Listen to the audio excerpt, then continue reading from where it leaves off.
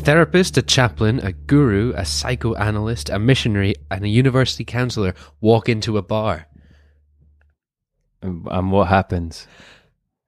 They all sit down and have a wonderful discussion on the Religious Studies Project. I just read Kritika's introduction to her podcast today with Dr. Christopher Harding about religion and the Psy-Disciplines, and I thought it was going to be the start of an epic joke. You'll have to listen to the podcast and find out, though. We're the Religious Studies Project. He's David Robertson. He's Christopher Cotter. And here's Kritika. A therapist, a chaplain, a guru, a psychoanalyst, a missionary, a university counselor. How do these figures interact? In a milieu where meditations take place as part of church services and where mental health services incorporate a spiritual dimension, the relationship between religion and the Psy-Disciplines, psychology, psychiatry, psychoanalysis, bears thinking about. Speaking to us today about religion and the Psy-Disciplines, we have Dr. Christopher Harding, who is a lecturer in Asian history at the University of Edinburgh. Chris is a cultural historian working primarily in Japan and India. He has most recently published a co-edited volume on religion and psychotherapy in modern Japan, which was published in hardback in 2014 and comes out in paperback next month. Chris is also a journalist who has collaborated with the BBC, and he was one of BBC Radio 3's New Generation Thinkers. Thank you for being here with the Religious Studies Project, Chris. Thank you. Just to start us off, could you tell us a little bit about the Psy-Disciplines? Yes. So when we use the phrase the Psy-Disciplines, I guess we're normally thinking of psychiatry, psychology, and psychotherapy. So psychiatry, I suppose, often thought about as the poor relation of medicine. It's the discipline of medicine that most people wouldn't immediately think of going into. Maybe now, but a few years ago, certainly, I suppose, prior to the 1950s, it was a discipline associated with guesswork, with kind of heaving asylums with people that were very difficult to treat, really because their object of inquiry is so difficult, the human inner life, trying to guess at it, finding ways of examining it from the outside or making some use of people's own testimonies. Very, very difficult to try to work out what's going on, very difficult to try to form theories, to form diagnoses. Things improved, I suppose, in the 1950s and 60s with new forms of drugs, and now with new means of scanning, new sorts of theories. Things are getting a little bit better. But for a while, as I say, yeah, medicine's poor relation. Psychology, most people will know of, working with experimental data, primarily, but also doing some work in a clinical setting. And then psychotherapy, I suppose, really from Freud, Jung onwards, Carl Rogers, and now we have any number of modalities. So those three things working together, often we would call them, I suppose, the Psy-Disciplines, and each one has had its own sort of relationship with different religious traditions in different parts of the world. How has this relationship traditionally been conceived? I suppose early on, I mean, the period that I work on most is the end of the 19th century into the 20th century. Early on, I suppose there was a relationship of some hostility, especially, I suppose, with Sigmund Freud and with early Freudians who, we know Sigmund Freud had his particular views on what religion is really all about.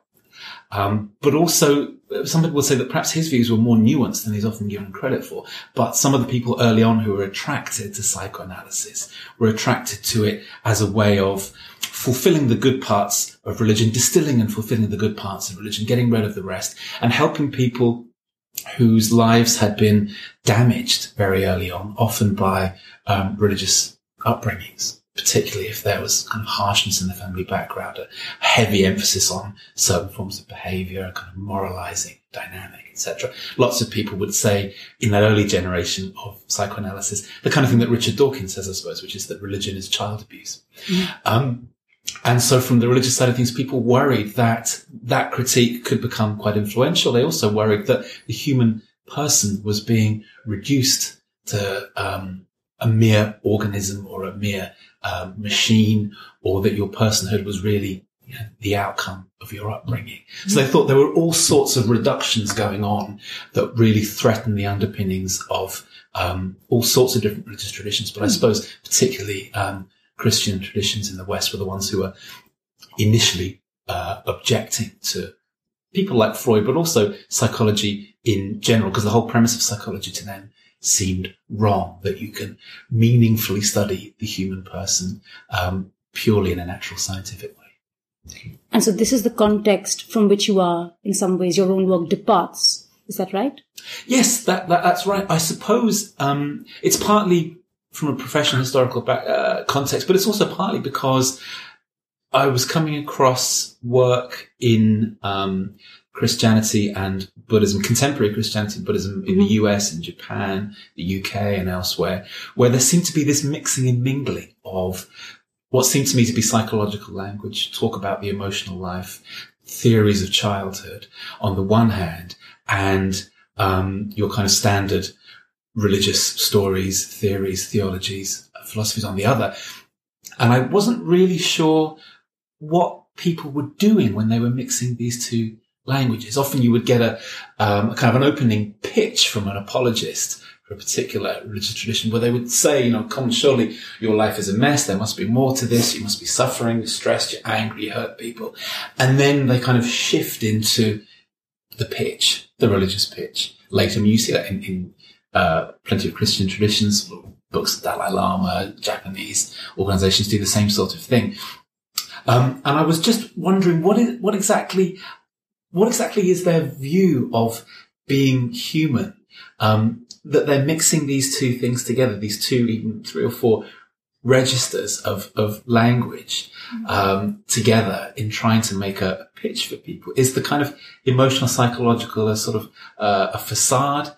Is it just that initial pitch to get people interested? Or are these worlds actually doing business in a way that could be very interesting and very fruitful? And I wanted to find a way of almost taking them to task, piecing their language apart and saying, well, where are you getting these bits and pieces from? What do you actually mean when you talk about what the emotional life is, what the significance of the emotional life is, how we might read it in a religious or a spiritual way? And I was really looking around for ways of doing that, digging away really at some of the language of contemporary religion and spirituality. While also seeing them as part of a larger marketplace might not be the right word, but certainly all of them as part of this, a milieu together. So the language is shared, but they're also part of the same network. You used the word business, them doing business with each other. Yes, I think so. There was a great book came out 10 years or so ago, Richard King and Jeremy Corrett, Selling Spirituality. Wonderful book, which really helped to get me thinking about this. I think one of the things they were concerned about is that, I think it was broader than the kind of mental health dynamic, which interests me, but it was this sort of critique of late capitalist culture that exploits religious traditions for techniques or ideas that kind of keep people going as effective producers and consumers. So there is that element to it, I suppose, as well. And the sense of doing business together, I think we can get into some of the history of this a little bit later on. But I suppose my basic take on it is that there are very positive ways in which they can do business. The Psy-Disciplines and various religious traditions, and they have been since the 1940s, 1950s, at least, once this kind of initial Freudian hump or Freudian coldness between them was overcome. But there are also ways in which they can be antagonistic or quite confusing, possibly quite manipulative when they're used together. I suppose a prime example that some listeners may have heard of would be the Aum Shinrikyo sarin attacks on the Tokyo Underground in 1995. Aum Shinrikyo talked about as being the love child of Buddhism and pop psychology. That kind of all-encompassing embrace of the world, an all-encompassing take on the human person, which really reeled in quite a few people, and you get into the territory of, some people might say, brainwashing, I suppose, but certainly having such an all-encompassing explanation of the world that it's kind of hard to fight your way out of it again. That's potentially what the religion and Psy-Disciplines, I suppose, do when they work together, is that they give you no other interpretive options. Almost anything that you might think or feel or desire or do can be quite convincingly interpreted by this uber framework that together they seem to create. And for that reason, it can have, I think, negative as well as positive consequences. Mm-hmm. It's also worth talking about the kind of tensions that you brought up. But I thought that before we get to a more in-depth analysis of the tensions, we could also talk about what you've talked about, the two-way dialogue that happens between the Psy-Disciplines and religion. What did you mean by two-way dialogue? I suppose that they find useful things in one another. So some of the more positive bits of dialogue in terms of, say, a Buddhist tradition, we maybe talk about Japan in this regard, Buddhist traditions making use of the modern Psy-Disciplines. You get this trend, I suppose, around Asia, certainly in India, certainly in Japan, in the late 19th century, where countries that have been very much affected by European colonialism, whether it's, as it were, boots on the ground, or it's more of a kind of cultural imperialism, they're looking for ways of pushing back against colonial knowledge, against the whole sort of Western canon, as it were. And what some groups do, I think maybe Swami Vivekananda in India and Neo-Hinduism, a guy called Inoue Enryo in Japan, who's what you might call a Buddhist modernist. What they do is they look back into their own traditions and they say, well, actually within Buddhism, within Hinduism, you will find insights that match and trump those of the Western world. And that one of the ways in which we can state that case quite clearly to people is by spring cleaning Buddhism, spring cleaning Hinduism, reviving our religious traditions, but in a kind of viable modern format. And someone like Inoue Enryo finds the Psy-Disciplines really useful for that. Because it's actually, what we can do is we can separate out true mystery, the true mysteries of life, from the false ones. Psychology will tell us what the false ones are, because we can investigate people's patterns of thought and we can find out why they believe in silly things like ghosts or goblins. That then leaves them free to redirect human wonderment and awe and faith and trust to true mystery. So it's good for people, it's good for a Buddhist tradition, because a tradition that looks to be anti-modern in Japan can suddenly represent itself as being definitively modern and being worthy of people's trust and their taxes. And at the same time, you can say Buddhism actually in its own right is the world's finest psychology, and always has been. And you see, of course, lots of people now who engage with Buddhism will say, first and foremost, it's a very convincing picture of what it's like to be a human being.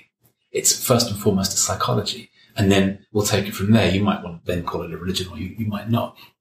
But you can borrow in those sorts of ways. Christian tradition, some examples of how the Christian tradition, I suppose, is borrowed from the Psy-Disciplines, is in forms of spiritual direction, which are open to the influence of someone's upbringing on the way they think about God, on the way they process guilt, on the way they worry about sin. Doesn't mean that you're jettisoning all the teaching in the Christian tradition on these things, but it means you're more aware of how human beings work, and that you can help people who might be stuck. So now lots of monks and nuns, priests and others will get a certain degree of, as it were, basic counselling training so that they can help people. I mean, things might get to a point where they need to refer on, perhaps to a therapist or a psychiatrist. But these basic learnings can actually be very, very useful in their work. On the Buddhism example specifically, I wanted to ask a little bit about Kosawa Hisaku, who you speak about a bit in your book, referring to him as the father of modern psychoanalysis in Japan. Is that accurate? Yes, absolutely. Yeah. And I was really interested to see a kind of example in the flesh of mixing Buddhism, Shin Buddhism in particular, with Freudian ideas of psychoanalysis and the way he used both of those traditions to create his own practice. Could you tell us a little bit more about that? Yes, very, very brief potted biography, I suppose. Kosawa Heisaku was a student of psychiatry first in northern Japan in the 1920s. He encountered psychoanalysis a little bit through one of his mentors who'd studied in the US, but Kosawa wasn't really convinced with the way he was teaching it. So he actually went to Vienna, met Freud, worked with Freud and his circle in Vienna, only really for a year or so. And he had an analysis there. Then he came back to Japan, opened his own clinic in Tokyo. And this was where he seems to have started to develop this kind of fusion of the two. It seems to have been the case with him that he saw Buddhism in Japan as being under threat. And he wanted to find a way of, a little bit like Inoue Enryo, guy I mentioned a little while earlier, wanted to find a way of showing people what Buddhism really aimed at, what Buddhism was really about. And on an individual basis, he wanted to help his clients work towards really an experience that some people would say has a fair bit in common with enlightenment.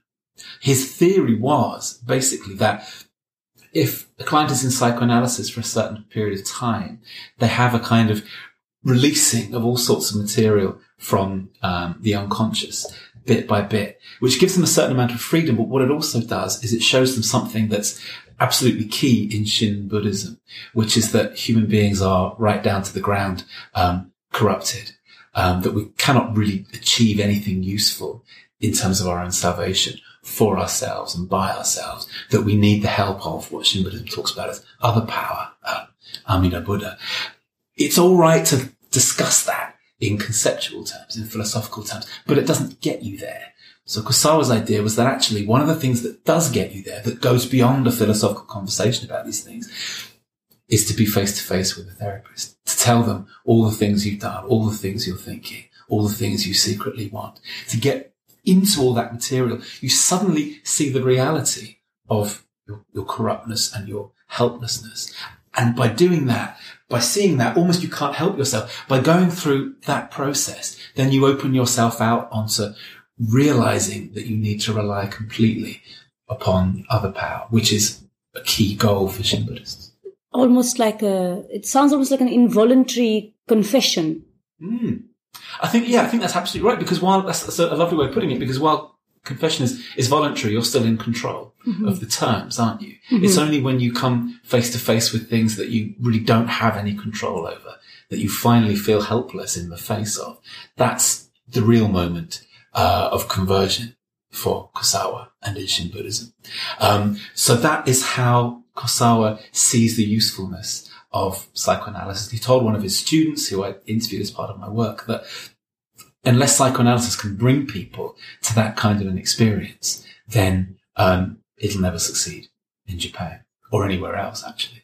And now in Japan, it's a bit of a minority sport in Japan. So perhaps he was right. But I think the core of what he was getting at, this is back in the 1930s, early 1940s, is quite similar to some of the work that goes on now, trying to link up psychoanalysis with Buddhism, the work of people like Mark Epstein, Jack Engler, and others. I see quite a lot of what Kusawa was trying to get at, being fulfilled and worked through in their writing.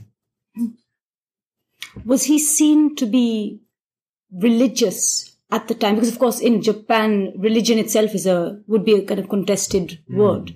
Was he seen to be religious even at the time that he was practicing in the 1930s, 40s?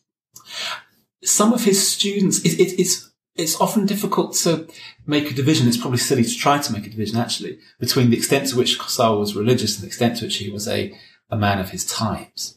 There were therapists like him and others working in Japan in the 30s and early 40s who saw it as their role to be a kind of kindly, but actually quite straightforwardly didactic father figure for their clients. So rather than being the kind of classic mirror as a therapist, where you simply reflect the client back to themselves and you don't have much of your own input, Kusawa would give quite heavy advice.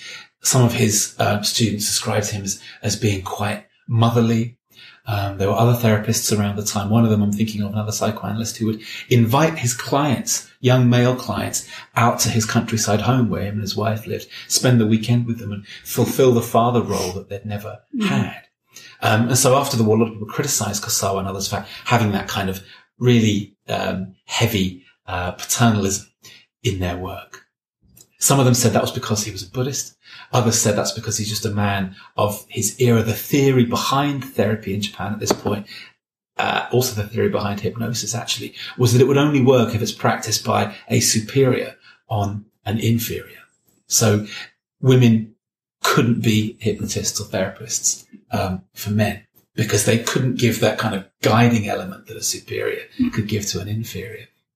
So Kusawa was a product of his time, both in that kind of paternalistic sense, I think, but also, his students would have recognized him pretty straightforwardly as a Buddhist. And they said this is a disaster because psychoanalysis is supposed to be a science. You have to keep the two things separate. Kusawa's own view was that in the consulting room, there'd be no talk of Buddhism, but after your consultation, you could come next door, have a cup of tea. He might unroll a couple of Buddhist sutras and maybe talk you through a bit of Buddhism if you were interested, as some of his kind of young clients were. So I think he would have identified as both. And his view was always that psychoanalysis as a proper science and Buddhism as it really should be understood were really operated completely in tandem. And that if Freud had had a less narrow view of what religion meant, because Kusawa thought Freud was kind of shackled to a Judeo-Christian understanding of religion, and a very narrow one even at that.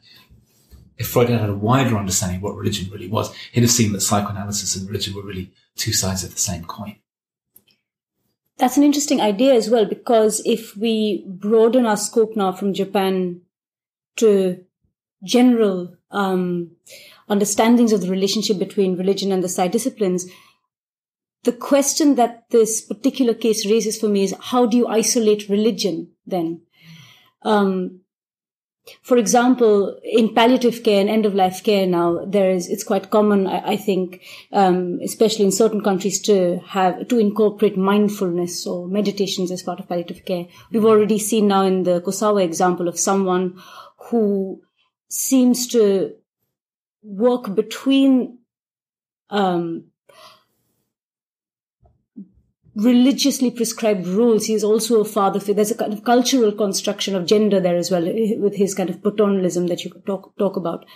So how do we isolate what is religion here? If you were to see meditation as part of palliative care practice, would you see that as religious or a cultural formation or a product of its time? Does the question make sense? Yes, yeah, it does. I suppose people are thinking through this in Japan in the context of end-of-life care, and also in the context of disaster care. Say after the earthquake, tsunami, nuclear meltdown disasters in 2011 in Japan. In the aftermath of that, there was quite a lot of work done by Buddhists, and they've been thinking through how do we pursue this kind of work and not upset the people that we're dealing with. I think their view would be that all the care they offer is religious, but how they present it, what can seem like quite simple things. What are they going to wear while they go about this care? Whether it's on a vihara ward, which is a Buddhist end-of-life care ward, or whether it's working in disaster care. Are you going to come in sort of civilian clothing? Are you going to dress in your Buddhist robes? Are you going to use Buddhist language, prayers, rituals, or are you going to use the language of psychology and psychotherapy? What they've found is, I think that their key aim is that you meet people where they are. Some people want all the trappings of Buddhism. That's what is going to make them feel comfortable because it's what's familiar. They absolutely don't want to be talked to after a disaster or towards the end of life about their feelings. Not a conversation that they want to have. So for those sorts of people, you can move more towards these familiar signs and symbols of classical, religion, as it were. But for others, still really doing religious care, you can now call it spiritual care instead. And in Japan, they make a distinction where you won't have, your Buddhist uniform on, and you won't be using that sort of language. Instead, you'll shift more towards the language of psychotherapy and counselling, if that's what you think people want. And in order to get onto some public hospital wards in Japan, you have to do that because there's a clear separation in Japan being made of religion and state. But this coming together of religion and the Psy-Disciplines, in the training, you now have clinical chaplains being trained in Japan from all sorts of religious backgrounds. That coming together allows them to gently shift the emphasis depending on who they're dealing with. For them, it's religiously inspired, so it's all religious care. But what it looks like to, as it were, the consumer or the receiver of it, it's endlessly flexible. And I think that's what they see as being so useful about it. And I don't think they would make any fundamental distinction between religious and non-religious there. It's about the nuances of presentation and perception. But how about when you take the case of Japan and try and apply it elsewhere, try and apply it in the contemporary situation in UK, for example, or in countries that do not have that very specific set of circumstances that we're speaking about there? How would you isolate religion in those cases? Is this just an East-West divide? No. I think something very similar goes on. I recently wrote a piece for Eon magazine on end-of-life care at 2 hospices in Edinburgh and the concept of spirituality and whether that's useful or not to people. And I was surprised to find a lot of the interviewees say that spirituality is actually not a very useful concept at all because it carries so much of the baggage of religion. And for a lot of people, if you are religious and you just want to see the chaplain or whoever the representative might be, you're fairly clear on who you want to go to.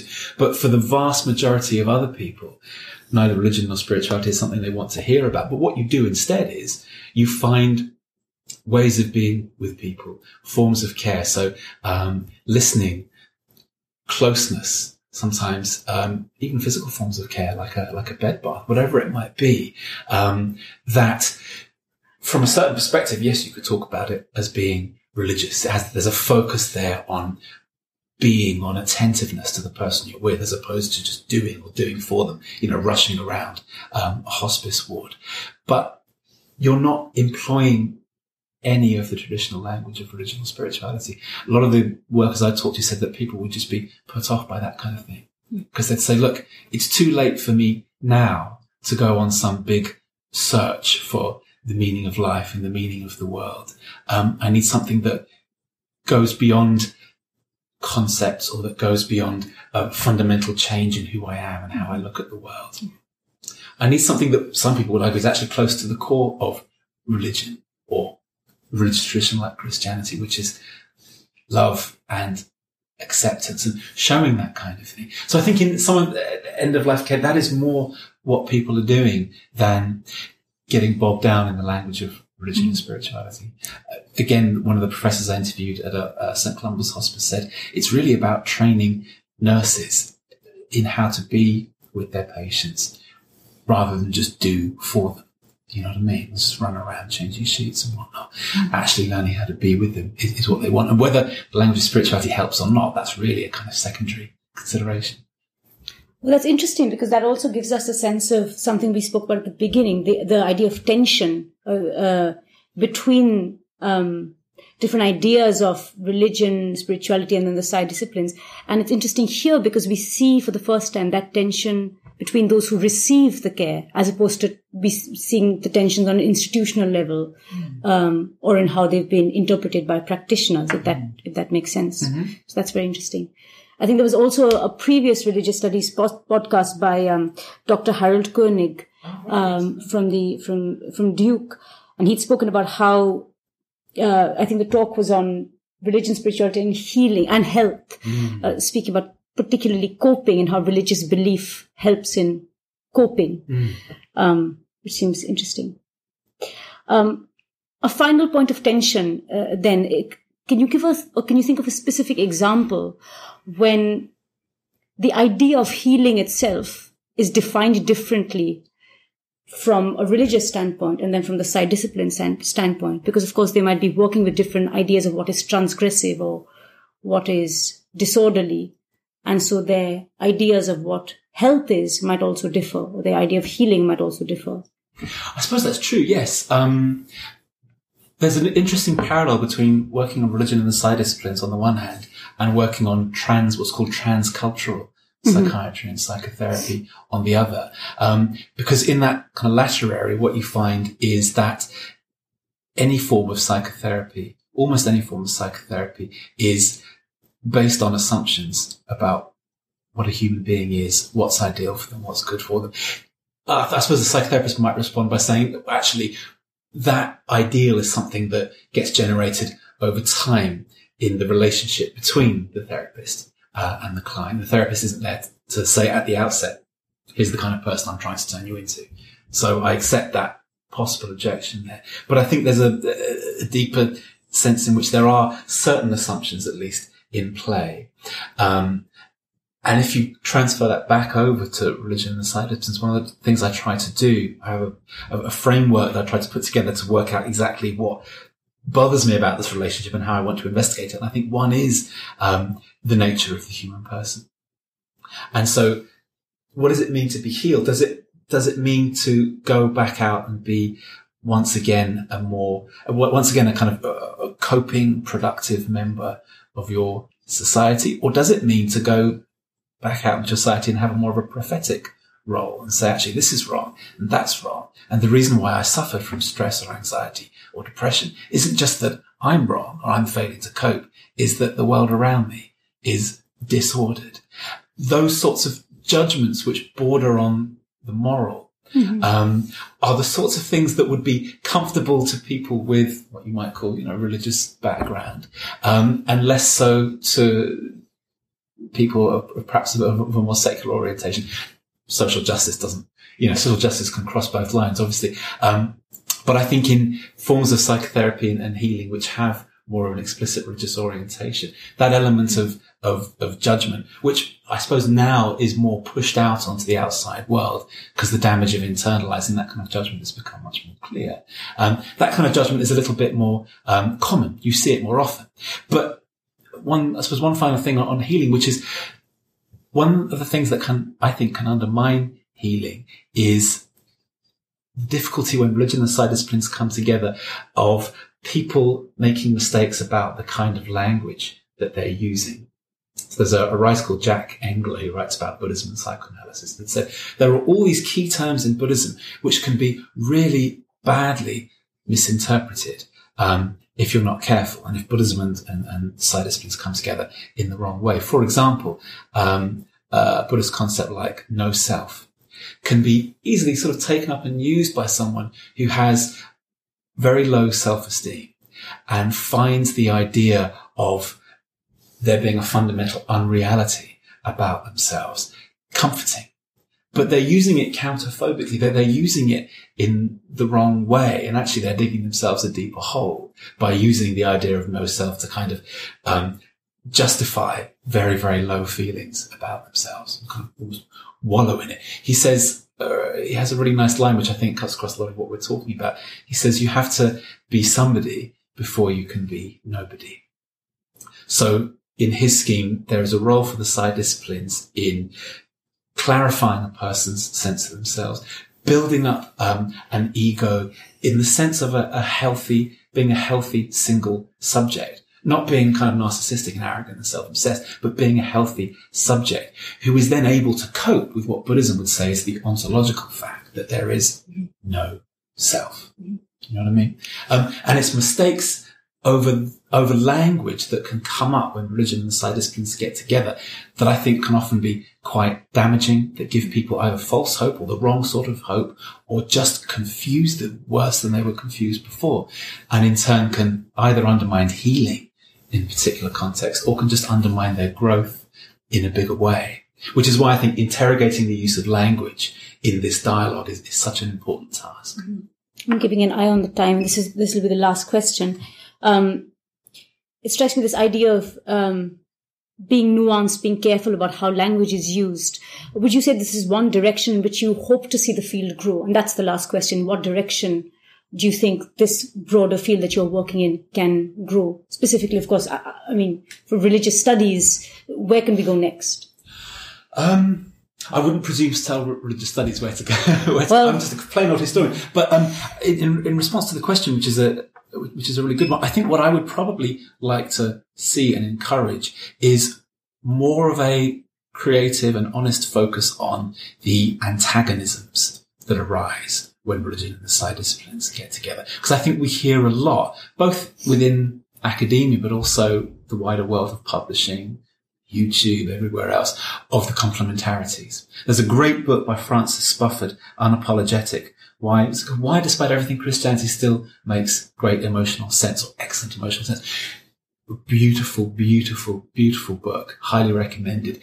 But that kind of talk about how religion and our understanding by the Psy-Disciplines of what a human person is, how these things work together so well, how one can be a great means of explanation for the other, how one can draw a person into the other. I think all that's true and all of it's wonderful, but I think there needs to be more of a focus on where these things can actually break down, where they're offering views of the world which simply aren't compatible and people shouldn't be told that they are, or where mistakes, confusions can arise that actually cause people suffering. And by trying to investigate those better and clarify them and be honest about them, I think the field gets more interesting and less harm is done to people as a result. So I think that's the one big area I'd like to see more happen. On that important note, thank you very much, Dr. Chris Harding, for joining us at the Religious Studies Project. Thanks so much to Critica and to Christopher Harding for that. And also thanks so much to our generous sponsors, who we didn't mention last week at all. We are sorry. We are sorry. That is the British Association for the Study of Religions, the International Association for the History of Religions, and the North American Association for the Study of Religion. Thank you so much for your generous sponsorship of the RSP this week and every week. Nice. If you want to sponsor the Religious Studies Project, you can do so by using our Amazon affiliate links. That way we get a small percentage of whatever you spend money on, be it toy dinosaurs, seed potatoes, Pokemon balls, Guitar pedals. We're looking at you, Craig Martin. Cat accessories. Whatever it is you spend, we get a small cut. So basically you're taking money from the man and you're giving it to us to make these wonderful podcasts, which you get for free every week directly into your lug hole. Exactly. It might also be that you work for the man in some capacity, and if you would like to advertise with us, that is something that we're exploring at the moment. It's up in full swing. It's another way of supporting us, and we've got a few big plans for how we're gonna, what's going to be the next step in the RSP journey. So yeah, if you've got a book coming out or some other sort of product that you might have a university, a course that you want to promote, that sort of thing. Conference. If there's space in the budget for advertising, do consider us as a venue for that. And Sammy will be happy to hear from you. And yeah, drop us a line with that or any other comments, queries or questions to editors@religiousstudiesproject.com as ever. Next week, it's an interview that I recorded with Mirinda Simmons and Mike Altman about reinventing graduate study in the study of religion. So we talk a lot about podcasts, for example, in that interview. It should be good. Really interesting. We haven't had a pedagogy episode for a little while, so that's great to hear. In the meantime, don't forget to come back for the response on Thursday. Don't forget to enjoy the Opportunities Digest on Wednesday, and come back next week. And as ever, thanks for listening.